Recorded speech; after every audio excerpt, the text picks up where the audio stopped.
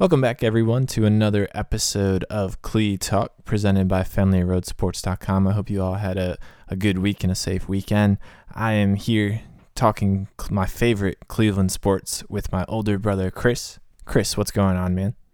Not much, Bob. I am one book closer to my New Year's resolution of reading a book a month. This is the year I'm going to do it. I've made this resolution now 5 years. I failed each of the last 4. This is the year. 1 month down, 1 book down, 11 more to go. That's good. I mean, you are right on track there. I have a goal of 52 books a year. Way to just one-up me there. That's once a week, and I myself have never met that, and I'm already behind. So good for you for staying on track in your goals and reading. Just take my resolution and beat it with a mallet, why don't you? I'm sorry for one up. I mean, you're certainly well on track to meeting your goal. I am not, but that's good. I mean, reading is fantastic and is a lost art these days. So I'm glad we both are of like minds in that regard. I'm also 10 Sudokus into the 200 Sudoku book your fiance gave me, so... Good. It's pretty cool too. And I'm not sure where she's at on the book that you gave her, but I will check in and see how that is going. The reason we were probably reading and doing Sudoku over the weekend is, we are slowly entering a lull in terms of exciting sports weekends, mainly because the NFL is going out of style. Obviously, we have the Super Bowl next week. But, Chris, the most boring All-Star game ever, the Pro Bowl, was over the weekend. I had no interest in watching it. Did you have any interest in watching it? No, not at all. I honestly don't even know who won. I don't care about the Pro Bowl at all. Yeah, I don't know who won either. I know it was a close game, and apparently somebody tackled somebody, and people got upset about it. But I could care less, and I did not tune in at all. I watched some Cavs when I was watching sports. But the Pro Bowl certainly featured the staple of the Pro Bowl, Mr. Pro Bowl himself, Joe Thomas, a perennial Pro Bowler, 10 straight Pro Bowls. I mean, clearly the preeminent left tackle of his generation, our own Cleveland Brown, Joe Thomas, was there in action. It's a foregone conclusion that Joe Thomas is headed to the Pro Bowl every year. He's that consistent. He has never missed a snap in his career. Certainly deserving of all the accolades he gets. But, Chris, from 2007 to now, other than a few guys here and there, Joe Thomas has really been the only Pro Bowler the Cleveland Browns have had. We thought that we would have a discussion, look at this Cleveland Browns roster, and identify any future Pro Bowlers on this roster. So obviously we're going to rule out guys that have been there before. So that rules out Joe Hayden, Gary Barnidge, and Jamie Collins, who made it with the New England Patriots and is now coincidentally re-signed to the Browns. We discussed that deal a little bit last week, but that deal is now official. So we're ruling out some of those vets that have been there before, obviously ruling out Joe Thomas. And we're going to dive into this roster and see if we can identify any future gems and project that out. So, Chris, I mean, who looks like a future Pro Bowler on this Cleveland Browns roster? Well, I think we should start with Danny Shelton because last year, obviously a very raw rookie year. A lot of people... I hate when people get impatient with rookies after their first year. Not everyone's going to be Aaron Donald. Not everyone's going to be Odell Beckham Jr. Not everyone's going to light it up from day one. Some people take time. Look at guys like Antonio Brown.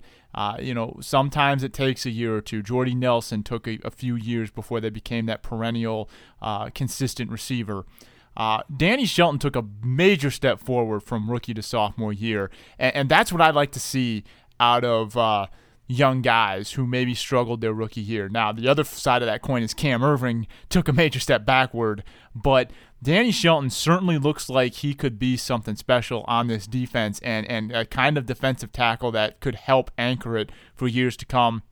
Definitely improved The thing about defensive tackles is you're not going to see big sack numbers out of them. It's more of a, eye test kind of thing. And as the year went on, you just got the sense that Danny Shelton was starting to make things happen in the trenches for the Browns. I definitely think that Shelton, if he continues to take those steps forward like he did this year, will be in the Pro Bowl one day. But again, it's all predicated on whether or not he can do that what he did in year 2 from a progress standpoint in year 3. For sure, and you want some improvement and progress and further improvement in the future seasons. I definitely agree. I think Danny Shelton was a bright spot this year. Definitely silenced some doubters, like you said, from the rookie season where he definitely struggled. And I agree with you. I mean, especially when you're a 3-4 defensive tackle, the nose tackle, you're not going to rack up the stats. You get to the Pro Bowl by reputation, kind of similar to Joe Thomas. Joe Thomas analytically and statistically certainly is one of the better left tackles, but there are some seasons, especially in the past couple seasons, where he isn't the number one left tackle, but by name alone, he's going to that Pro Bowl if he has a successful season. Similarly with Danny Shelton, he has to build up that reputation. That's going to take time. Even if he is the most dominant nose tackle next year, there are only a few guys that play that position, and some of them do it really well. And you just kind of, our voters are going to defer to the name and the brand that they know. So I think Danny Shelton has a lot of work to do, but certainly it is very likely to progress and make that Pro Bowl. He was probably the one of the brighter spots of that 2015 NFL draft. I'm going to go back 1 year previously to a guy that has kind of fallen on some harder times. Joel Bitonio was taken in the second round in 2014. And when he was playing in between Joe Thomas and Alex Mack, he had a fantastic rookie season. He garnered some all-rookie team awards from various associations and whatnot. The only thing that is holding him back as of right now is, one, they need to find a legitimate center that can play to his right. He plays left guard. Cam Irving isn't really working out. Alex Mack obviously left in free agency. That was a big question, big black hole in this 2016 season. If they figure that out and give him a suitable man on the right, he's got Joe Thomas on the left, I think he will thrive and definitely regain his status as one of the better interior guards. And also, I mean, his season has ended 2 years in a row now with lower foot injuries, an ankle injury in 2015, and then just a foot injury in 2016 that his season ended really early. Obviously, he needs to stay healthy. I mean, he's playing against a guy in Joe Thomas who hasn't missed a snap in 10 years. That's how you get to the Pro Bowl on the offensive line, is consistency and staying healthy. But I like him, and certainly he showed that he is able to perform at the highest level in that interior line play. I totally agree. He was number 2 on my list as well. I think what's holding him back more than a consistent center, not to minimize that point, but is the injuries. I mean, you said it best. Last 2 years in a row, he's just been dogged by them. His season ended a lot shorter, and that definitely just sent an already kind of discombobulated offensive line completely out of whack when he went down, because the Browns went in thinking they had the left side pretty well stacked. Once he went down, then they had to mix and match even more. It just became a nightmare.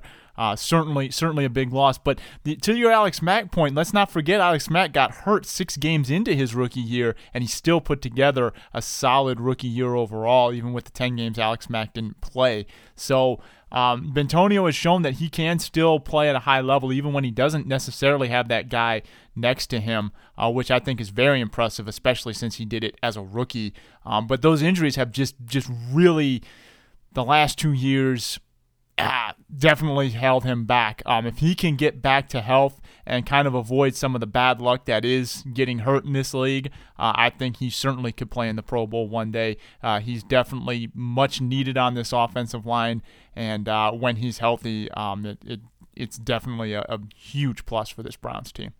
Yeah, for sure. I mean, he has the anchor right next to him. If you add somebody right next to Joe Thomas, you now have a left side of the line that you can build around and game plan around. So I do I do think Joel Bitonio still has a really bright future despite the injuries over the past 2 years. Totally agreed. All right, Bob. So we talked off mic. You and I have one guy who's a wild card. So I want to know who's on your list, who I'm different on. Yeah. So I think that there are only 3 future Pro Bowlers on this roster. We've talked about 2 of them, and Danny Shelton and Joel Bitonio. And I was impressed and slightly disappointed with what I saw from Corey Coleman, but I think that he showed enough to show you that there is certainly enough talent there where he can be a Pro Bowl wide receiver. Obviously, that broken hand really hampered his season, and it happened right after he had a really big game against the Ravens, and that was really disappointing. He in the second game of the year, he had 5 catches, 104 yards, and 2 touchdowns. When he came back in early November, never was really able to replicate that kind of performance, but I saw enough to see that there is Pro Bowl talent there. I think that if the Browns, fix the offensive line and obviously fix that quarterback position, which is a question as old as the Browns are, and a question that we will always come back to. But I think Corey Coleman has the talent, the speed, the big play threat. I think he can be a Pro Bowler in the future. Yeah, I agree with you there. First 2 games, first game, 2 catches, 5 yards, 69 yards, solid. 2 catches, 69 yards, 5 targets. I butchered that there. Second game, 5 catches, 8 targets, and 104 yards, 2 touchdowns. And then he breaks his hand in practice. I mean, I'm not a wide receiver, Bob, but the hand is a pretty important element of playing that position. And ever since then, even though he got back on the field, and I commend him for playing the last 8 games, didn't come anywhere close to those numbers. I mean, you look at some of these disparities. 4 catches on 12 targets for 39 yards against Pittsburgh. 3 catches on 11 targets. I mean, some of these are drops. I mean, and it's just he never found his rhythm back. I'm sure that hand was a huge part of it. So it would be nice to see him have a full year where he's healthy. I think that was the biggest casualty of this year, Bob, is not having Corey Coleman, your number 1 pick, a guy that you counted on to be a weapon, healthy for the whole year, just so he could get a year under his belt. I do think the broken hand has set him back a little bit, but not all is lost. Look at a guy like Michael Crabtree. Now, he was held back because he held out into the regular season and missed time, and that set him back a year or 2. But now look at him in Oakland. He's one of the better wide receivers in the league. He has quietly become a very dominant outside guy. So Corey Coleman's career is certainly not over yet, and especially when you can point to a significant injury like that, and you look at his numbers before the injury for a rookie, man, I mean, it just makes me wanted to see more of him on the field at full strength. I think if he had played a full year, he may have had a fairly solid rookie year if he could have kept up the pace he was on those first 2 games. That's a big if given the quarterback and offensive line situation with the Browns, though. Right. But no, certainly he showed enough that he could potentially play in the Pro Bowl one day. Yeah, for sure. I think it's there. Obviously, wide receiver is a stacked position year in and year out. Guys have big seasons, and it's a very statistically driven season. On top of, you have some bona fide superstars at the top there, so it might be hard for him to crack it unless he emerges to be a true star. But I think the talent is certainly there, and with him being a big play threat, a speed guy that can get down the field, I do think that there is certainly a lot of potential. And it's not like he missed the whole season. He got 10 games under his belt. He had a whole off season of training camp and preseason. I do expect big things from him in year 2, especially if they address some of those other needs on the offensive side. So I've named my 3, and obviously that's not good when we're looking at a 52-man roster, and we've ruled out obviously 4 previous Pro Bowlers, and I only think that there are 3 guys there good enough to make the Pro Bowl. Chris, who is your 4th guy? I actually think Emmanuel Ogbah has a lot of potential. I know the sack numbers are not, great as a defensive end. Certainly, only about 6 sacks or so. But the point is, he's a rookie, and he's playing on a defense that does not have a lot around him. And I thought that he certainly had a very solid rookie year. He played every game. He was productive every game, at least involved every game. And I think that he has the raw talent to eventually take that step forward. I mean, you look at what Danny Shelton did this year in his year two. Imagine if Emmanuel Ogbah can do that next year, and then you have Shelton take a step forward. Now you maybe have two guys on that defensive line who certainly could be some building blocks. So I definitely think Emmanuel Ogbah showed me something enough this year that he could have future Pro Bowl potential. Yeah, I really like Emmanuel Ogbah, and I think that's a really good point. And I was on the fence with him and analyzing that. I think playing the end outside linebacker position in the 3-4 opposite of Jamie Collins, who is definitely going to command a starting spot. I don't think that the Browns are done supplementing that position, and I question whether Ogbah will be a full-time 3-down linebacker just because of some of the things that he lacks in terms of pass protection. But certainly just from one rookie season, I like him on the team. I think he's going to be a really vital part of the team and has a big future ahead, but I'm not sure if that is going to translate to being one of the preeminent pass rushers in the league. Yeah, time will tell. Two other guys I like, but I don't know if they're quite at the Pro Bowl level. I like Christian Kirksey. I also like Carl Nassib. I thought they had solid seasons. I do think the one bright spot on the Browns is I think that they had some guys on this front seven who can be solid contributors. I think they need one more playmaker, but if they can get that extra playmaker on defense, I think all these guys will kind of slide down a peg and really start to shine. So I do think the front seven could be an area to watch next year, and hopefully it takes a step forward and brings this team forward with it. For sure. I think they're definitely solid. They have lots of depth and some talent and some young guys that can improve and maybe slide into a playmaking role. But I agree with you. They are one leader star short of having a competent front seven. And certainly there are some intriguing prospects that they could address that with in the draft as we head closer there.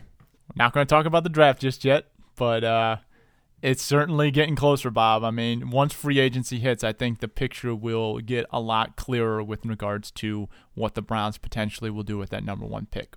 Yeah, for sure. I think we'll have lots of discussions on this podcast about who's hot, who they should take, what they should do. We'll certainly do a lot of draft previews heading up to the NFL draft.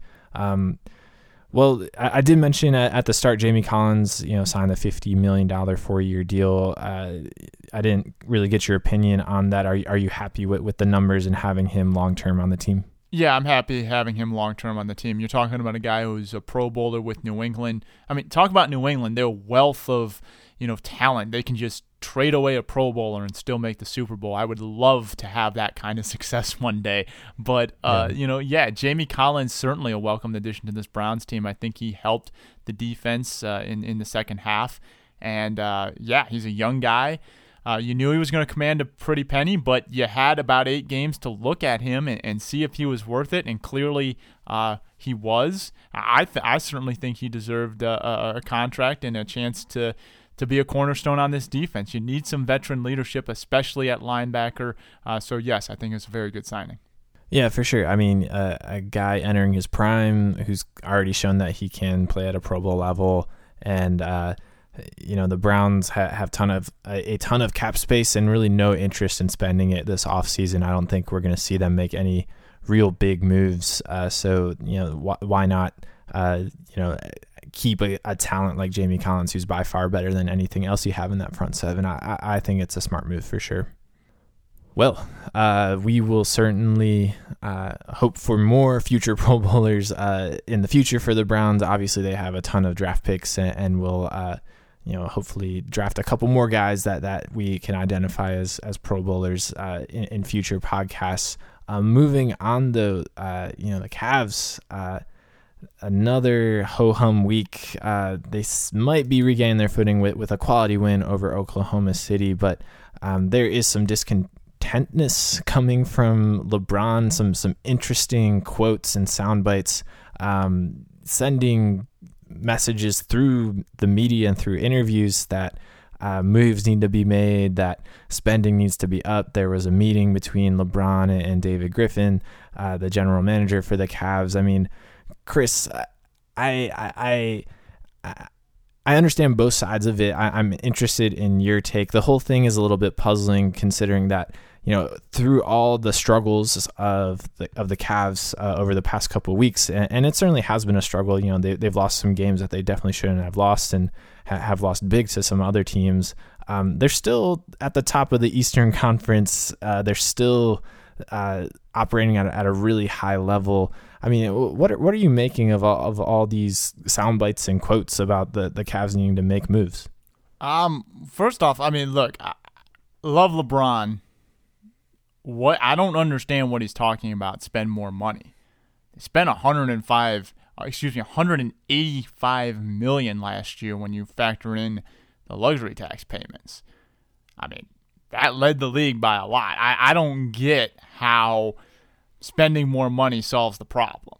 Now, is LeBron frustrated that they didn't spend money on Matthew Dellavedova? That could be another issue. Maybe he's miffed that they let Matthew Dellavedova go because they clearly need a solid backup point guard, and Dellavedova fit that role to a T. But are you going to pay a guy like Dellavedova starter point guard money? I'm sorry. Look, Matthew Dellavedova, a fan favorite here, but he wasn't worth the contract he signed. I just think that that's bad business, and I don't necessarily think the Cavs need Matthew Dellavedova to survive. I think the big issue with the Cavs right now is J.R. Smith's injury. The bottom line is J.R. Smith did so much for the Cavs offensively and defensively. He was a great 3-and-D two-way player who, by the way, the Cavs spent money on this offseason. I mean, I don't get LeBron's criticism right now. The Cavs have done everything he's wanted. They have traded away the future for Kevin Love. They've made big trades and brilliant trades. Dion Waiters for Shumpert and Smith. I mean, they get Channing Frye for Varejao. I mean, we could go on and on and on. They just got Kyle Korver for peanuts. I mean, I don't get where the spending money comment is coming from. If you're miffed about one guy getting away, that's the only real guy who is gone from last year's team. Everyone else came back. They spent money to keep them. To me, the problem is on the floor. And to me, the problem isn't really even on the floor. I guess the problem is just it's January, and it seems like every January the Cavs have a lot of drama because there's nothing else to do. I mean, 2 years ago it was about Dion Waiters. Last year it was about Kevin Love and David Blatt. This year it's just, we got to spend. It's like they have nothing else to do but talk about drama. I'm not panicking about this team at all. They don't need to trade for Carmelo Anthony or make something ridiculous happen. And they're certainly spending enough money because everyone from this title team is back, save for Matthew Dellavedova, who wasn't exactly one of the big three. So I guess what I'm saying here is I don't get where any of this is coming from. Yeah, it is a little head-scratching. I definitely understand that the Cavs need to improve and find not improve, but address the backup point guard position. I don't think anybody in Cavs management. This is something that you and I talked about in our preview of the NBA season. I don't think anybody in the Cavs management is content with that backup point guard spot before LeBron started talking. This is kind of the most frustrating aspect of LeBron James. I love the guy on the court. I love that he's from Cleveland. I love that he supports Cleveland off the court so much. I hate how he is a part-time general manager, and he leverages his power and his assets amazingly and has changed the league in the way he's done it, and I give him no faults for that. But sometimes he comes out and says these things that just really make no sense. It's not like the Cavs are choosing not to address the point guard position. There are literally no options for them to proceed further. I mean, they could go and get a guy at the veterans minimum who is currently not playing basketball. I'm not sure if that will be the improvement that LeBron wants, but I mean, they're capped out. They're way over the luxury cap. They have, I'm pretty sure they've traded away all the draft picks that they are legally allowed to trade away. They have a very limited trade exception. I mean, they can't really do anything more I think David Griffin is going to find a way to do something, but I mean, it's not like they can say, hey, let's go get a point guard right now, and they can go get a suitable backup point guard. I mean, they just, their hands are tied with the situation that's due to the Cavs, having a blank check for this team and this roster since LeBron came home, and spending exorbitant amounts of money, unprecedented levels of cash on payroll, and exhausting all resources to bring in more players through trades and trade exceptions and draft pick deals. I mean, they've stopped at no cost to improve this team and address these needs. I don't understand why now LeBron is doubting that. It seems really strange to me.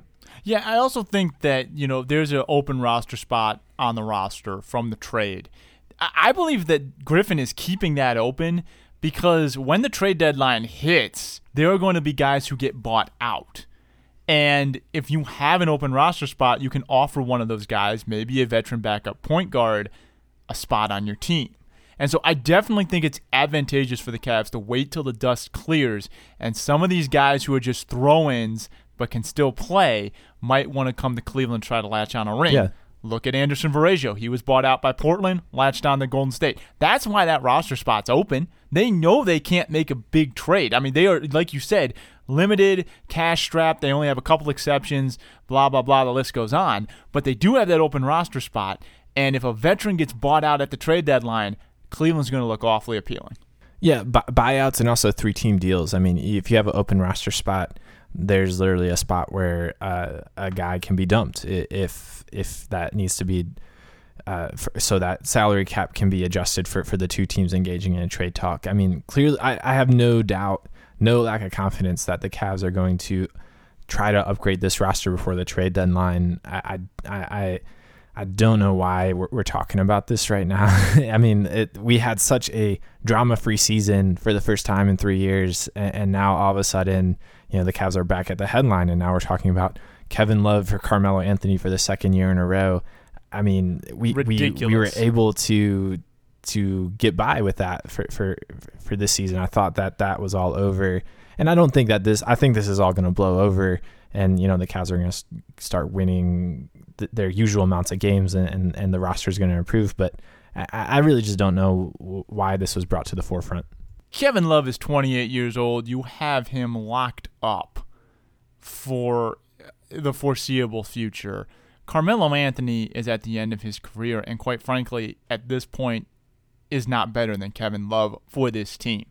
I believe you can build around Carmelo Anthony as a number one, but you put Carmelo Anthony with LeBron and Kyrie Irving, I mean, who's going to be what Kevin Love is? A rebounder, passer, stretch four. I mean, he can do so much. Kevin Love is just gets every time stuff goes wrong, it's like, okay, let's just trade Kevin Love or blame Kevin Love. He is the Chris Bosh of this team.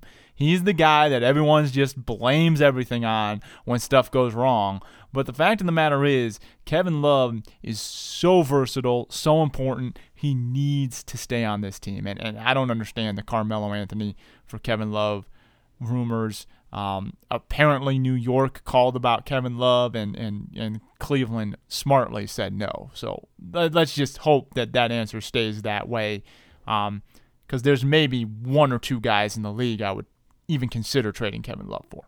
Yeah, there aren't too many that I think I would trade him for, just because of the fit. He's such a perfect fit as the number 3 option, can play with both Kyrie and LeBron. There's no clash of style or whatnot. He's able to play off the ball a lot and thrives in that situation. So I agree with you. I heard that rumor, and I was so thankful that they just shot that down immediately and had no interest in that swap.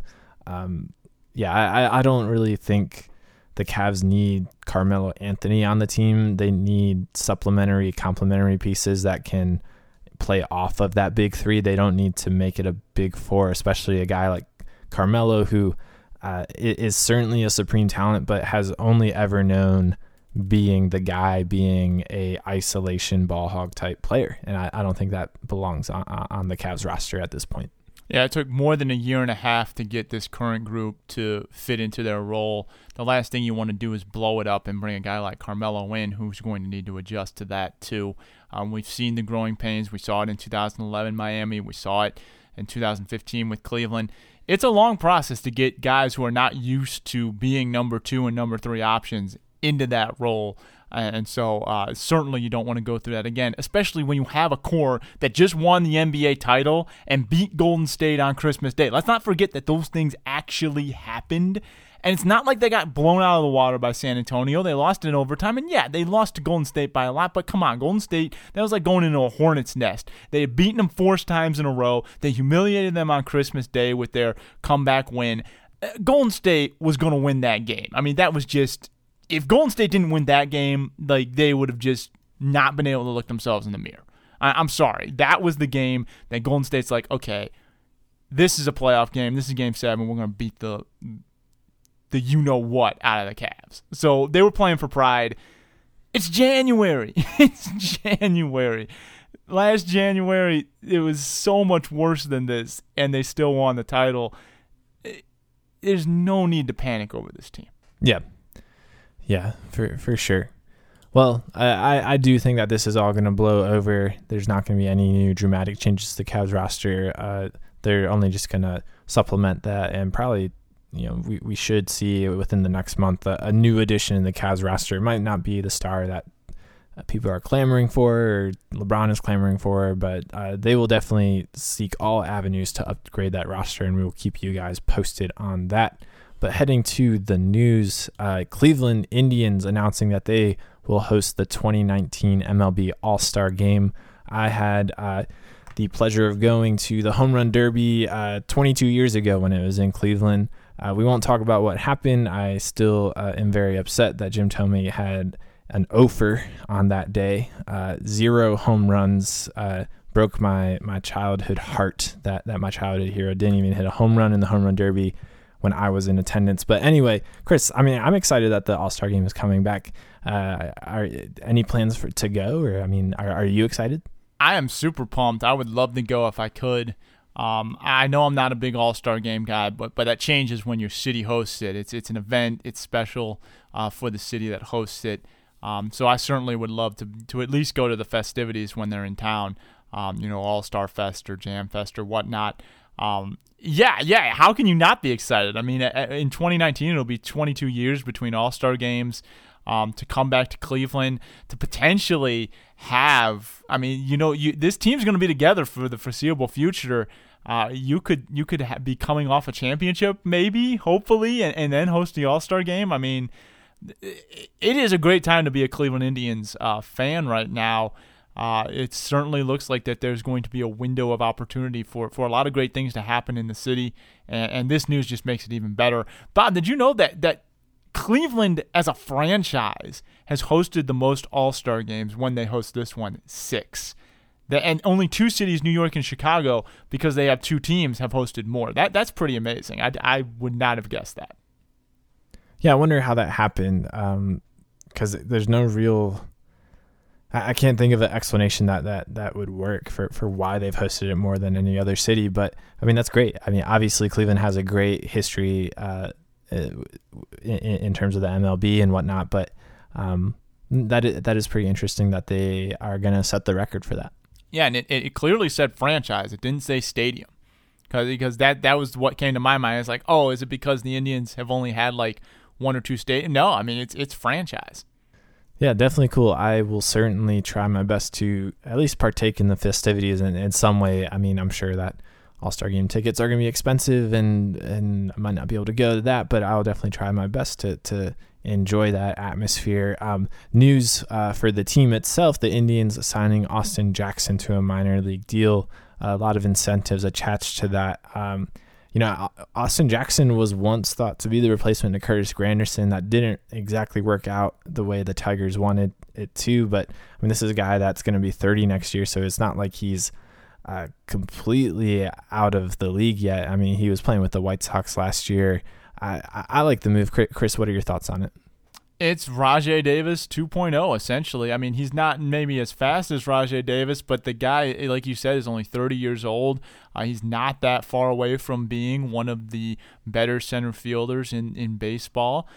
Certainly. I mean, this is just another one of those signings that the Indians make. It's like, hey, if we can squeeze a year out of you, that would be great. And so, yeah, I love the move. I don't think that there's a downside to it. It's a minor league deal, and incentives will make. I hope he earns every cent because that means he's had a great year. Yeah, me too. Rajay Davis stole 43 bases last year. Austin Jackson only stole 2. So he might have a little bit of work to do with that. 17 stolen bases the year before that. The veteran thing and the stolen bases thing. They were both kind of veteran kind of deals. For sure. I definitely get that. But Austin Jackson at one point was a base stealer, and I think people still have that association with him. If healthy, I think that he can definitely contribute, especially on the base paths and defensively in center field. I like that move for sure. Bob, you and I, being Shaker Heights High alums, can tip our hats to a fellow Shaker Heights alum, Isa Ahmad. He plays for West Virginia. He's a center, and he had a huge game in an upset over number 2 Kansas. 27 points, 5 rebounds, 2 assists, 1 steal. He was 10 of 17 from the field and 7 of 9 from free throws. Bob, Shaker Heights guy doing some work in the Big 12. Yeah, man, that's pretty impressive. That's exciting. I'm really happy for him. I mean, this is a sophomore, 6'8", little bit of a undersized power forward maybe, but it's exciting for sure that he put up that big game. Shaker Heights, I mean, eventually we'll be able to feel the whole talented NBA roster maybe. Terry Rozier's in the NBA right now, and now Asa Ahmad maybe. I'm pretty sure Rozier and Ahmad played together for a year. I saw Isa Ahmad play, but I did not see Rozier play because there was another guy, point guard. He was like 6'5". He was a big guy for a point guard in high school.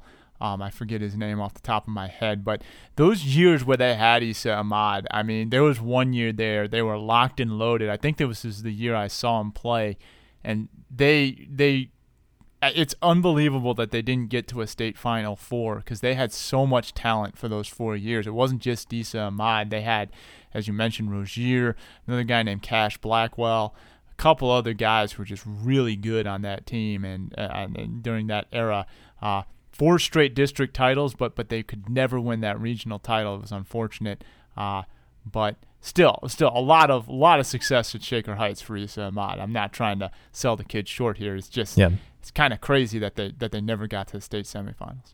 Yeah, that is interesting for sure. Well, good for him. I will definitely keep an eye on him and tabs on him as his career grows and thrives. Keeping it local in men's basketball, going to Akron, 18-3 record, 8-0 in the MAC. Chris, this is looks like a for real college basketball team, not just in the MAC, but I mean, what is Akron's tournament aspirations at this point? Well, I would think that an 18-3 record, if they, of course, maintain only 3 losses, would be enough to get into the tournament regardless. But the MAC has a pretty notorious history of really great teams not getting in, and Akron was one of them. Your Miami Redhawks upset them with that big half-court shot in the MAC finals. That Akron team, I believe, won like 31 games in the regular season. They didn't even go to the NIT. Bob, that was ridiculous. I remember that. It was like 10 years ago. They didn't even get an NIT invite, and that was all LeBron's buddies, Romeo Travis, Drew Joyce, and them. Didn't even go to the NIT, and they won more than 30 games. So while the record looks great and undefeated in the MAC looks great, 11-game winning streak, great, Bob, I'm still thinking that Akron's going to have to win the MAC tournament to get in. Yeah, I don't. I mean, you would probably know more than me. I mean, when was the last time 2 MAC teams went to the NCAA tournament? I believe it was in '99, Miami and Kent State. That was with Wally Zerbiak? I believe so. I believe Kent also made it that year, but I'm pretty sure about that. Yeah, so I don't think there's much love for the MAC in terms of basketball prestige. You have one avenue to get to that tournament. Maybe Akron will get some love and we'll break that trend, but they're playing well and certainly look like a legit team. Just Googled it. It was Miami and Kent State, the 99 tournament. There have been a lot of good teams that could have been at-large bids for the MAC. That Akron one, by far the best of them. And the fact that they didn't even play in the NIT is a travesty. But you're right. I mean, Bob, the MAC just does not get a lot of love. I do think that the MAC will only be a one-bid league, even with Akron at 18-3.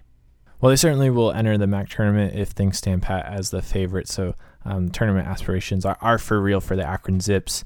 Not so much for the Ohio State Buckeyes. We've been checking in on them over the past couple of weeks. I mean, I think it's officially time to stick a fork in them. Maybe we stuck a fork in them last week, but 13-9, 3-6 in the Big Ten, 12th in the Big Ten in terms of Big Ten standings, tied with Illinois. Only Rutgers has a worse conference record than the Buckeyes. No tournament aspirations for the Buckeyes, yeah? Well, the only way they're getting it is if they win the Big Ten tournament. That is 100% for sure. There's no way Ohio State's getting to the tournament absent a miracle run in that Big Ten tournament. When you can only say you're better than Rutgers, that's probably not a good thing because Rutgers is not a very good men's basketball team. And Illinois right now is not a very good program either. And I believe Illinois has the tiebreaker over Ohio State because they beat them head-to-head. So the Buckeyes, by tiebreakers, are probably the 13 seed out of 14. You're not getting an at-large bid. You're probably not even getting your automatic bid with numbers like that. Miracles do happen, I guess, but the only way they're getting in is if they win the Big Ten tournament. Yeah. Well, we'll certainly keep checking back in on them to see if anything changes with Ohio State men's basketball. Zooming out away from the local sports, obviously big NFL week, the biggest sports weekend of the year. One of my favorite days, Super Bowl Sunday, is right around the corner. New England Patriots versus the Atlanta Falcons. Chris, give us a preview of that. I think this is going to be a really good game. One, because in the previous 6 Super Bowls the Patriots have played in, they've all been decided by 4 points or less, 3 of them by 3 points, or 4 of them by 3 points. So you are probably going to get a really intense game. The Falcons are for real. Matty Ice got his nickname because he, even prior to this year, is very good at rallying his team back from deficits and orchestrating game-winning drives. The Falcons have a dynamic offense. That's going to be a great sort of head-to-head battle. How can New England stop Julio Jones or contain him? Can they do it like they did Antonio Brown without sacrificing too much on their front 7? Because they will need to stop the two-headed monster at running back for Atlanta. And then on the flip side, I mean, Atlanta's defense poses different problems than Pittsburgh's do. Much faster, a little more dynamic. Not as one-dimensional as Pittsburgh. Still befuddled why Pittsburgh decided to play zone the whole game and not blitz New England. That would be their strength. I still trying to figure that one out. I don't think Atlanta's going to make the same mistakes. I think Brady's going to see some different packages, a couple of different blitzes. I do think Atlanta has the talent to get to Brady without blitzing, though. And if they can do that, they do have the speed to cover some of those speedy receivers. So it's going to be a big game. Obviously, I think it's going to. I think we're finally going to get an epic playoff game. It wouldn't surprise me if Atlanta won, but Bob, come on, you know I'm not going against my preseason pick. Got to take New England. Yeah, we were talking about that off mic. I mean, you asked me to guess who you're picking. I was like, why do I even have to guess? I mean, I know that you are picking the Patriots, and I mean, rightfully so. I mean, obviously they are the favorite in this. Atlanta, I mean, defied a lot of predictions and odds getting to the Super Bowl. Was not on the minds of people when making an NFC Super Bowl appearance prediction. But as we saw throughout the playoffs, I mean, Atlanta could go toe-to-toe with anybody, and Matt Ryan for sure deserves a lot of credit. Talked a little bit about it last week, though. Devontae Freeman and Tevin Coleman, just a fantastic 1-2 punch. I mean, 1,000 yards from Devontae Freeman, 500 yards rushing from Coleman, 8 touchdowns from Coleman, 11 from Freeman. Both of them have over 400 yards receiving as well. Combine that with Julio Jones, who is just a monster. I mean, this offense is not only dynamic and fantastic, but it is well balanced and probably the most balanced offense in the league.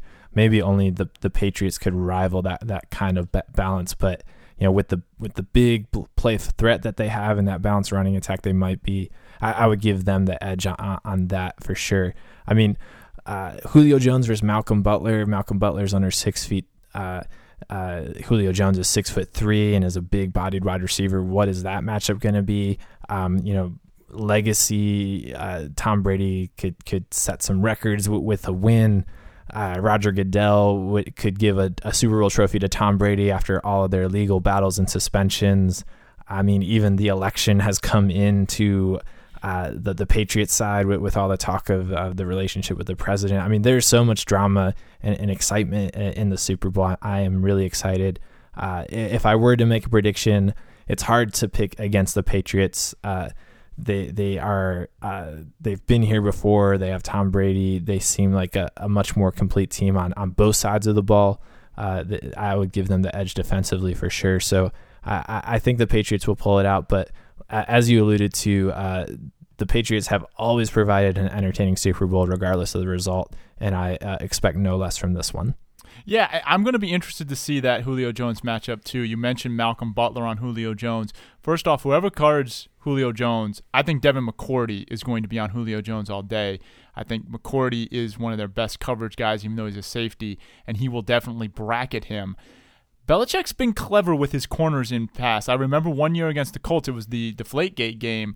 They actually moved Darrelle Revis onto Reggie Wayne and bracketed T.Y. Hilton with McCourty. Now, I don't know if he's going to do that. He might stick Butler and McCourty in a bracket situation on Julio Jones because I don't think the Patriots have the personnel to cover Julio man-to-man.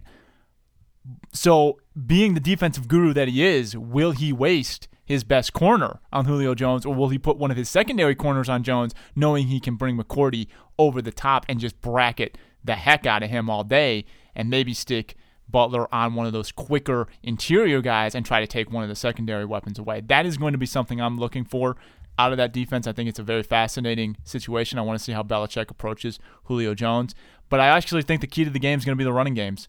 You mentioned the guys from Atlanta, LeGarrette Blount, Dion Lewis, James White from New England, two very quick kind of slot backs in the backfield with a big bruiser in LeGarrette Blount. I think whichever team can dominate the running game is going to win. Yeah, if one team can dominate over the other, I think they will certainly win. I think that with things being so close, I think it's going to come down to who has the ball at the end and is able to surmount the game-winning drive. I think it's going to be that close. All right, Bob, going down to Australia. Bob, it was like a blast from the past in the Australian Open. Yeah, Serena beat Venus, Federer beat Nadal. Huge names, even though kind of three of them weren't really all that favorite. I mean, obviously Serena's always favorite. A pretty kind of cool to see Federer and Nadal on possibly their last meeting in a final. I think it would be tough for them to meet again, just with what happened upset-wise. Venus, obviously a great story, battling back from all her health situations. There were one time she was getting too fatigued to finish matches, and now she's playing in a Grand Slam final again. That would have been a really nice story if she would have pulled in one more. But Serena setting the Open era record, obviously. We thought she was going to do it a couple years ago. It took her a little longer than expected. And then Federer adding 18. So both of them, the two, arguably the best women and best men's tennis player bringing home championships. Pretty special. Yeah, that was really cool. We talked about all the upsets last week, and then it kind of solidified as the week wore on that it was going to be Venus versus Serena and Nadal versus Federer. I mean, you could have watched your last tennis game 10 years ago, gone into a coma and woke up and been confused about what year you were in because those guys certainly are great still, but we're at the top of their game. A few years removed from the top of their game, at least for all four of them. Serena's still, going on strong and whatnot. But that was really cool to see both of those matches and kind of get one last fix of both of those matches. Alrighty, Bob. Next week's the big week. We will have a champion in the NFL, and I will be broadcasting remotely. It'll be kind of cool. So that'll be fun. but not at the Super Bowl, just remotely. But anyway, thank you all for tuning into Clee Talk and listening to it, presented by FenleyRoadSports.com. If you want more Clee Talk, simply go to FenleyRoadSports.com, click on the iTunes icon in the corner, and subscribe. Or you can search for Fenley Road Sports on iTunes, click Clee Talk, and subscribe there. You can also follow us on Twitter and Instagram by searching Fenley Road Sports, or click the respective icons in the upper right corner of FenleyRoadSports.com. We try to make it as easy as possible for you.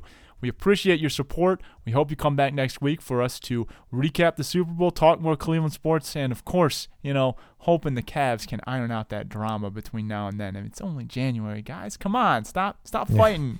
Wait till June. Anyway, thank you for listening, and until then, go Cavs. I'll see you, Chris. Go Cavs. Take it easy, Bob.